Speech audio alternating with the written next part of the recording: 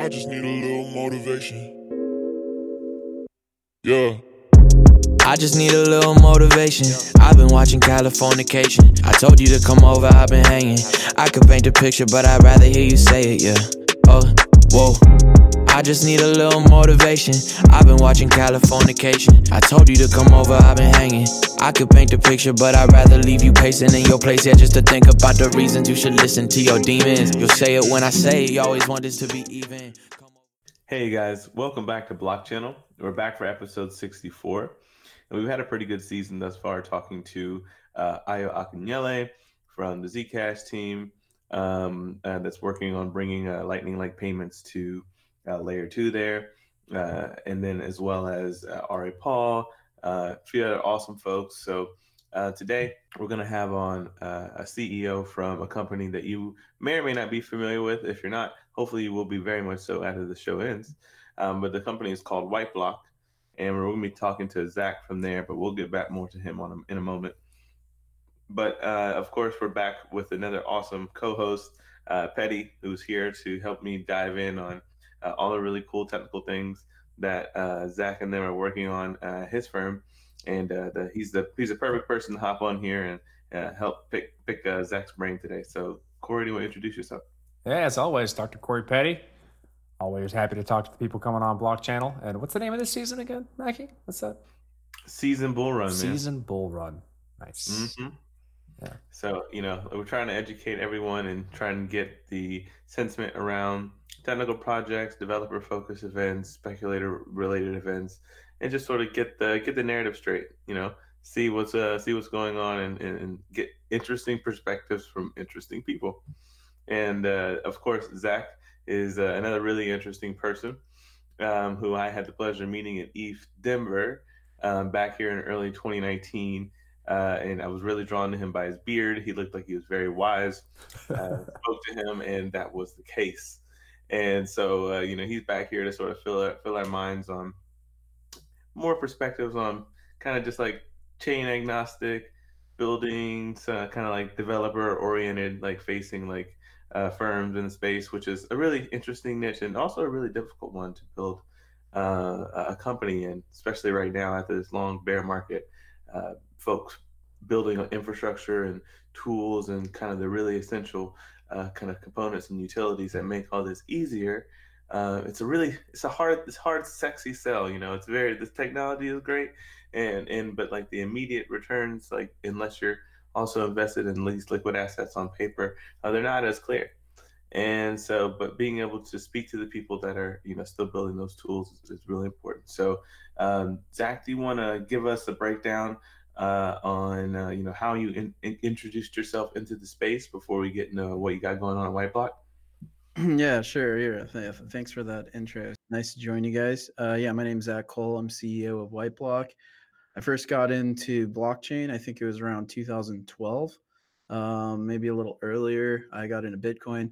So initially, I was a communications engineer in the Marine Corps. We built out the internet infrastructure in Iraq, handled all of the management of cryptographic assets for Department of Defense. We built some peer-to-peer systems as well, and that's kind of like where my passion lies, is peer-to-peer distributed systems and communications. Since back in the day, like downloading torrents, stuff like that, since I was a child.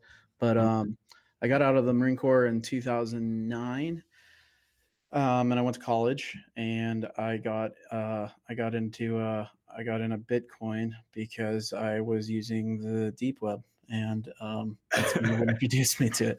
So like when I was out in Iraq, me and my platoon, me and my homies out there, we kind of got into like subversive politics.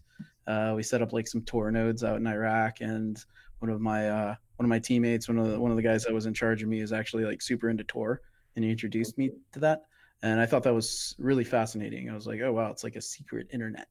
And that kind of laid the foundation for what I would get into after the military. That's pretty much what got me into it. So you made investments very early, I guess, like intellectually and financially. So you're here today to kind of fill us in on. So since you've been in the space and you've enriched yourself with almost so much knowledge and hopefully plenty of Bitcoin, let's get into the thick of like what it is you're building at Whiteblock, with that same mindset on building a business, and sort of give us some history on what Whiteblock was before, or maybe has turned into, or or has it always been focused on the kind of developer tooling? Like, where's the history there? Yeah. So after the military, I started a bunch of different companies. I got into like information security. I had a cybersecurity firm. I was doing some contract work for Google, and my fiance is now my wife.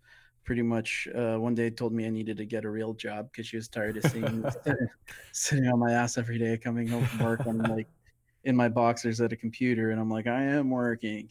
But she just pretty much wanted me out of the house. So I applied to a bunch of different companies. I wanted to work somewhere local in LA. And I applied to a company called Apposite Technologies. And they built network and application testing software and hardware. So that was pretty interesting to me. I got into it. I was working in, I'd been working in the Ethereum space since like 2015, around there, kind of as a hobbyist. And a lot of the projects that I was working on, I noticed is that each one of them they shared the same kind of bottlenecks. Um, Generally, that had to do with public testing and testing. And how do you test a blockchain system effectively? And how can you test it in a deterministic, objective way without relying on a public test net? Most public test nets were a bottleneck because you have limited participation. So you have a limited number of people that are actually taking part in that test net. You have a limited volume of transactions. You can't really test your protocols at scale. You can't really understand what your maximum throughput is going to be. There's a lot of unknowns that kind of pop up once you're in production, and you kind of see things too late, like CryptoKitties, for example. Or like like the Neo blockchain had an issue when one of their validators went offline. The whole system crashed. There has to be a way to predict that and understand and test for those things, ahead of time in a way that makes sense. That's more deterministic. So that's kind of where that's kind of the genesis of Whiteblock. I was working at that company. I was using a lot of these tools. I thought, hey, look, we could probably package some of this tooling and put together something that's specific for blockchain. But this was like early 2017. Nobody really knew what the hell I was talking about when I said blockchain. So I kind of just put together a proof of concept and built stuff out on my own to like work on my own to help me learn more about consensus algorithms and peer-to-peer distributed systems, and like how all of these asynchronous protocols actually work. So that's kind of, I put it all together. And then in around whenever the bubble started, everyone was like, hey, you remember that blockchain thing you were talking about? That's Bitcoin, right? Let's kind of give you some money and start a new company and try to focus on that and see where it goes. It's kind of what led us here. Oh man, so that's definitely like an awesome origin story of how you came into being, and something that's incredibly useful for the entire ecosystem. But I feel, thinking about this from your explanation, there's like almost like a conflicting bottleneck here. One's going to be like a theoretical bottleneck versus like an implementation bottleneck, or what actually happens in reality. Have you experienced that when trying to work on different systems? Like, this is the thing that should be, you would imagine would be the constraint on what your transaction throughput is, but in reality, it's something completely different. Yeah, so one of the primary like functions that we provide is Whiteblock is kind of like an orchestration platform in itself, like similar to something like Kubernetes, except it's specifically designed for blockchain, right? So what it allows us to do is like spin up a node within its own VLAN and another node within its own VLAN and multiple nodes, as many as you want, and they each are assigned their own IP addresses. So they exist within their own logical space. And when they communicate with one another, they're communicating through the actual network interface card, the same way that they would over the internet. And that allows us to configure the links between those nodes with like latencies and packet loss or bandwidth constraints or any number of realistic network conditions. So we're actually replicating a distributed system at scale in a way that's completely controllable. So generally when people are testing, they're testing within some sort of monolithic environment like my laptop, right? Or if I'm just testing within a Kubernetes cluster, or if I'm testing on AWS, all that is great, but it's not going to give you actual results, the same results that you would see in the real world, because there is no latency there. And the weak bottleneck within distributed systems is going to be that latency between those nodes. So if you can't really account for that when you're developing, you're going to kind of figure it out the hard way. Yeah, I imagine. I mean, most test work on like, hey, we can.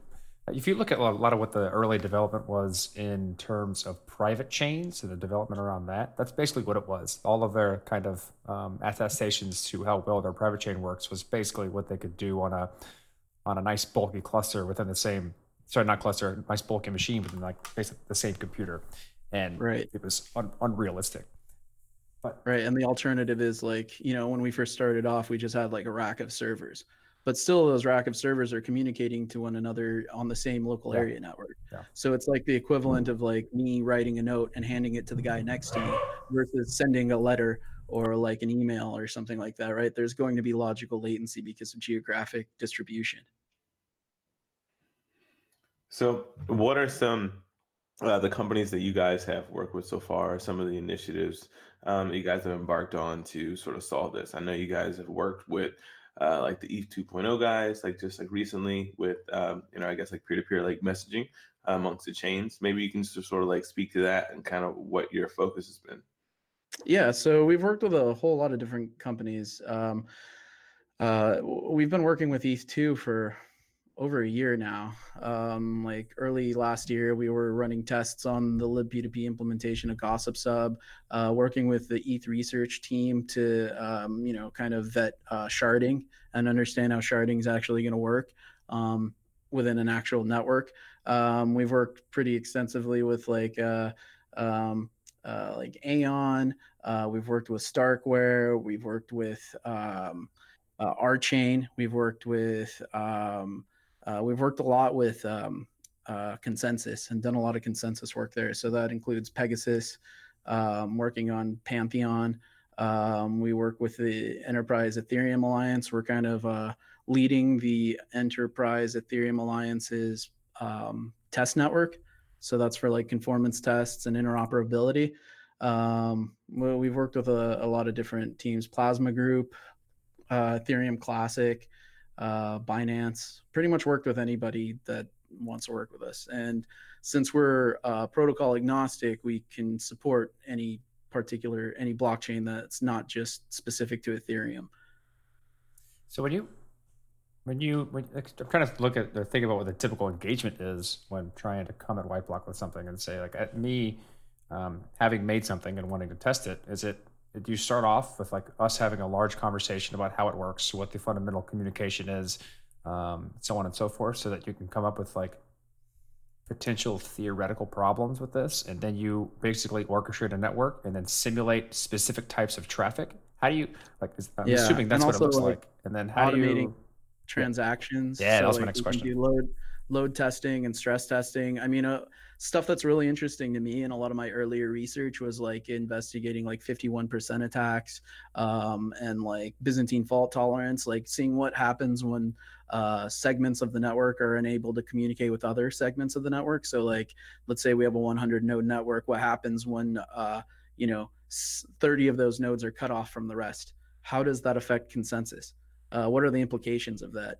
A lot of the some other earlier research that I was really into was like the effects of uncle rate on performance in Ethereum, and what are the implications of security there? Because theoretically, if your uncle rate is high enough, you're actually not putting to use all of the overall hashing power to secure the network. So technically, you don't really need 51% control of the network in order to engage in what we call a 51% attack. So how low does that number go? What conditions and how does the network present? Like when the network presents in particular ways, how does that affect security? So those are a lot of the things that personally been interested in doing. A lot of people, a lot of our customers and clients want benchmarking. So like they want to benchmark against the EVM or something like that. Someone like like Ubic was one of our earlier customers, and they implemented their own custom difficulty algorithm. So they just like Fort Geth implemented their own custom difficulty algorithm that targeted an 88-second block time, and they wanted to test what the maximum gas limit would be. If it were up to 40 million, would that impact throughput? How does that compare to like the existing implementation of Ethereum and Geth? That was a benchmark that they wanted to run. So a lot of people want to run benchmarks, but they also want to like justify that their changes are actually going to result in like a positive outcome in terms of performance, and it's not going to reduce performance or have any negative impact on performance. So like the Starkware guys we worked with recently were testing an EIP. They wanted to we worked with them to like validate that this implementation of Geth was going to work properly without having any negative effects. Aeon, particular, we're working with them still. They want to run a benchmark of the AVM against the EVM with like a focus primarily on like storage, like read and write speeds, and like how contracts are handled within the AVM. That's still a project that's ongoing. We haven't quite finished that one yet. We're still working on it. Syscoin, for example, wanted to test what their maximum throughput is, implementing a zero, they call it ZDAG. So it's like a zero confirmation directed acyclic graph. So like they have a pretty complex architecture, but they wanted to see what the throughput was going to be with the ZDAG. And we measured that to be on average somewhere around like 16K or transactions per second. Do you have any of these things like in any sort of like marketable material form or like white paper wise, like on your site or any place? Because like these sound like they'd be some pretty interesting, like, you know, kind of post-mortem analysis to like glean over. Yeah, definitely. Yeah, we have a pretty extensive library of materials, like reports. We also have a Medium. A lot of this stuff is on our Medium account. We have a lot of, so that can all be found on our website. Is that just whiteblock.com? Whiteblock.io. Cool. Awesome. All right, I'm going to bring up some of those because that sounds like those would be some really Yeah, good things. I'd like to dig into those. And that kind of leads me to my next question. And that is working with so many different projects, with so many different architectures, trying to iterate or innovate into various different parts of blockchain networks or peer-to-peer systems. Have you found overall trends in kind of what's holding everything back in terms of like real innovation or real adoption? I think particularly a lot of people, they make trade-offs. There's performance and then there's security, right? And like, I think a lot of people trade off performance, or they trade off security in order to like achieve a higher degree of performance. I think when like Steve and I first met, we had just concluded recently concluded our EOS reports. So we did like a full audit on the architecture of EOS. And, I don't really like want to talk too much about EOS anymore. I don't think anybody really is, but they made some pretty considerable trade-offs, and we kind of called all that out in our report. And the EOS community was like, "Nah, that doesn't really matter." And most of the issues that we called out in our report have come to fruition. So that's weird. Yeah. So I think making promises like low, like making promises like instant finality or like low finality or like low block times. I think those are all huge security risks that I often see. Is that a matter of the trustlessness of the consensus protocol, or is it like a fundamental network constraint? Yeah, I think it's a fundamental network constraint, and I mean, finality isn't really, you can't really guarantee finality in an asynchronous distributed system. At least in a global context. Well, that's like the FLP proof, right? Yeah. So like are you familiar with the FLP proof, FLP impossibility? Yes. Okay. All right. I'm going to assume that all of our listeners are not, though. Yeah. So like back in the 80s, there was this like huge mainframe market, and they all guaranteed like 100% uptime and availability. And FLP, what was it? Frederick Lynch and Patterson, I believe, came out. Here, let me make sure that I got those names right. And I'll be linking this to the show notes as well for listeners.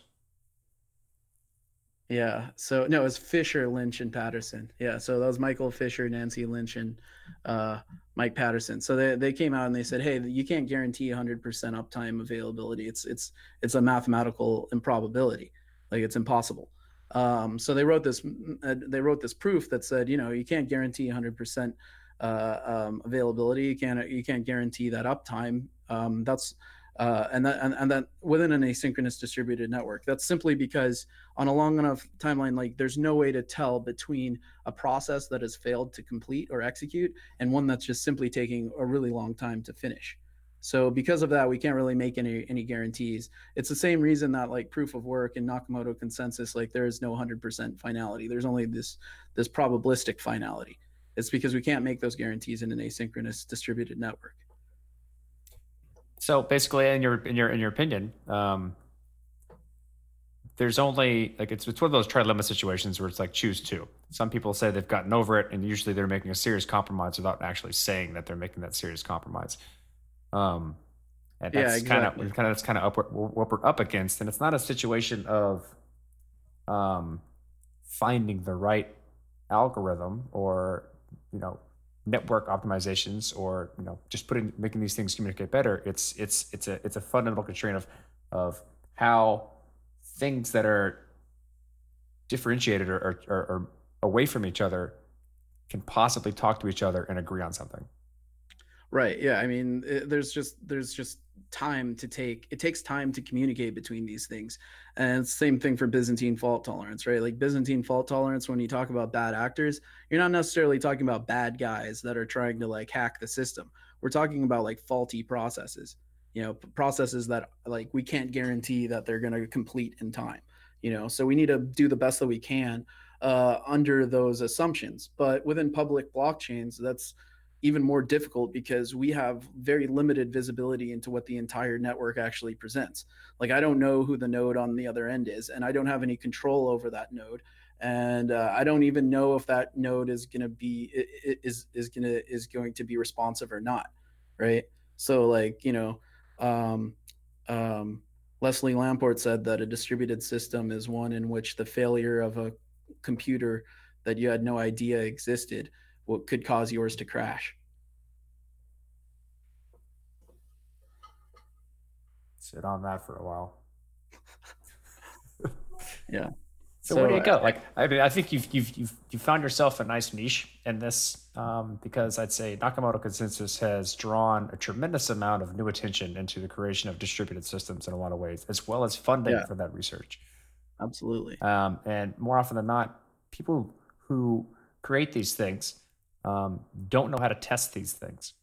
Right. And what's nice about kind of building a company around specializing in testing is the way in which you test and the things you test for and knowing what to look for is somewhat ubiquitous across all distributed systems.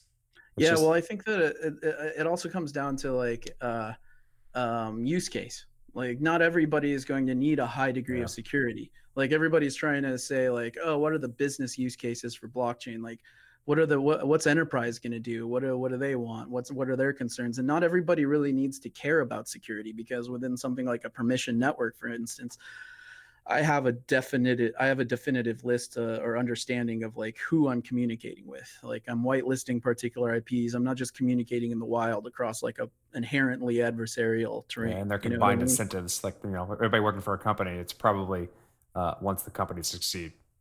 Yeah, right. So I think that it's a lot to do with like what the use case is. And with something like Bitcoin, what we're doing is we're like transferring value across like public. We want something that's censorship resistant. We want like some degree of control, or not control, but like I suppose confidence that the transactions are going to finalize, and that requires me to communicate in a very specific way. So I mean, within peer-to-peer systems, that's going to be really difficult, and that's why like Bitcoin has a 10-minute block time, right? That's to account for like that latency and to prevent uh, the occurrence of like orphan blocks, you know. Mm-hmm. But yeah, I mean, testing I think is a pretty good niche for us. I mean, we've translated a lot of our utilities and processes into a SaaS platform, so that we're going to release, so that way anybody can kind of like test with the same amount of granularity that they would pay us for. They can just, which is quite costly. They could just run the tests on their own within a SaaS platform. We also have some open source testing utilities as well. So the opposite of that, like the whole idea of testing is to build models and then basically stress test those models to see where things could possibly go wrong. But with every model, you make approximations. What does testing not get you, right? What are some things that you just maybe potentially can never grasp or get real results from or intuition from creating testing frameworks and seeing how things go? Well, a lot of the times, I mean, and this is a problem with simulations as well, is like sometimes you can't really account for edge cases, and there are always going to be unknowns, right? So like with a simulation, for example, like the simulation is only going to be as good as the data set that you provide. Yeah. So it's going to be difficult for you to be able to anticipate something that's outside that realm of knowledge. So what we're trying to do is like create those environments that run as accurately as possible in relation to like, like a main net that allows you to just play out a variety of scenarios, but there's no way to like account for something that you don't really know about, or something that you're not aware of, so it's very hard to come to a statistical, conclusion that like, this is the way that it is or how it'll perform publicly. What has been, I guess, fundamentally across all these different projects that you've worked with, the different research you guys have put out, etc. What's been the most like common, like fundamental flaw or issue that these teams or kind of like folks aren't considering before it goes into a more like public adversarial environment when it comes to launching their, I guess, initiatives or change? I think it comes from two fundamental misunderstandings when it comes to like distributed systems, and that's one, like what I mentioned earlier, like we can't guarantee any particular type of consensus within an asynchronous distributed system, and two, reliance on timing. Like a lot of some protocols like rely on time, and they assume that this is going to happen within some particular bound. But since each machine itself is relying on its own internal clock, though there can be time drift, there can be clock drift, there can be a discrepancy between the timing on one node versus the timing on another. And timing is the biggest enemy in computing because time doesn't really exist. I mean, it's not something that can be quantified mathematically, in a deterministic, like universal way. Ain't that the truth? Yeah, it definitely poses a lot of interesting consequences when trying to make things work together automatically. right. So like how can you guarantee that like the timing of one machine is going to be the same as another? I mean, when you have no control over those machines and you want to provide limited visibility into what the structure of those machines actually are, like your nodes and your peers within like a public blockchain should pretty much operate like a black box or as much as possible, right? So how can you make those guarantees that consensus has been achieved and that there isn't going to be any type of reorg or like reversion of transactions, or like double spends, In that light, Yeah. go ahead, Mackie, go on. Oh yeah, no. I was just gonna say, well, this has been very helpful. I guess also in my own general understanding further in what it is Whiteblock's been working on. Sounds like you guys are a lot more extensively engaged with a lot more different chains than I had like previously imagined. I knew about your work with EOS. I knew about your work with Ethereum stuff, but I wasn't aware of the other folks you've been working with. I guess before we close up and leave out of here, my last question would be like, what's been one of the most interesting things you guys have like worked on, or an experience that you've had in the space that's most memorable? I've really enjoyed my time working on ETH2. I think that it's pretty cool idea, and I really hope that it works out. We're working on with the Ethereum Foundation on ETH2 and like testing, defining that protocol stack. I'm really interested in continuing to collaborate and contribute to like the development of like libp2p and like a standardized peer-to-peer stack. I think that like blockchain itself is only really like one piece of a puzzle, and we need a lot more because what we're trying to achieve essentially is like a decentralized web, or like eliminating like the gatekeepers of data as they exist right now. That's like Google, Facebook, Amazon, all those guys in the Web 2 space. So that way we can harken in Web 3. So I think there's going to be a lot more work that needs to be done. And I think that includes exploring potential stacks like outside of specifically blockchain. Like blockchain isn't just the one size fits all solution.